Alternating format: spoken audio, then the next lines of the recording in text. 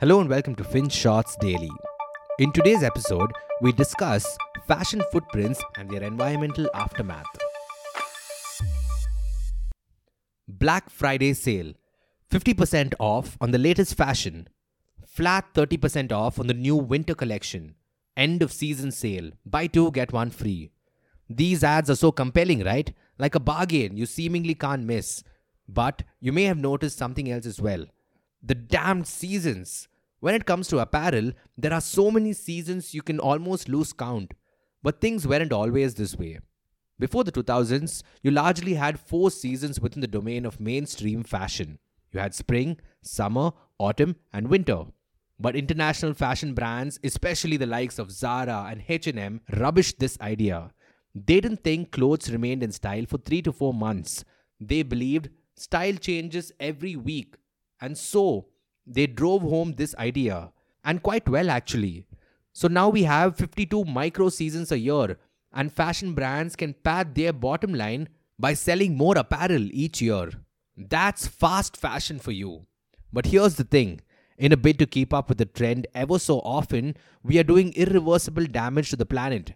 Between 2000 and 2014, we doubled clothing production. We now churn out a staggering 100 billion items of clothing every year. Also, the average person today buys 60% more clothes compared to 15 years ago. And you know what's even worse? We dump them in half the time. By dump, we don't mean we're donating to charity. Not really. Sure, some of it finds its way to charitable causes, but most of it ends up going directly into landfills. If you wanted to visualize it, think of an entire garbage truck dumping clothes in a landfill every second. That's how insane all of this is. And guess how long it takes for these clothes to decompose? Over 200 years. The dress you bought today will likely remain on the planet till at least the year 2222. And it takes that long because most apparel today is made using synthetic petroleum-based fibers. It's not natural. There's more. We've only just tabulated the damage clothes do to the planet after production. What about before and even during manufacturing? 10% of global carbon dioxide emissions comes from the fashion industry. That's more than international flights and maritime shipping combined. Then there's water consumption. The fashion industry consumes about 100 trillion liters of water annually, mostly because of cotton farming. Cotton is the most widely used natural fabric for clothing, and it needs a lot of water. Higher demand for apparel also means we're using excess fertilizers to keep up with demand. So as is, cotton thirsts for water, which means we're depleting fresh and groundwater resources along with contaminating soil quality by bombarding them with fertilizers.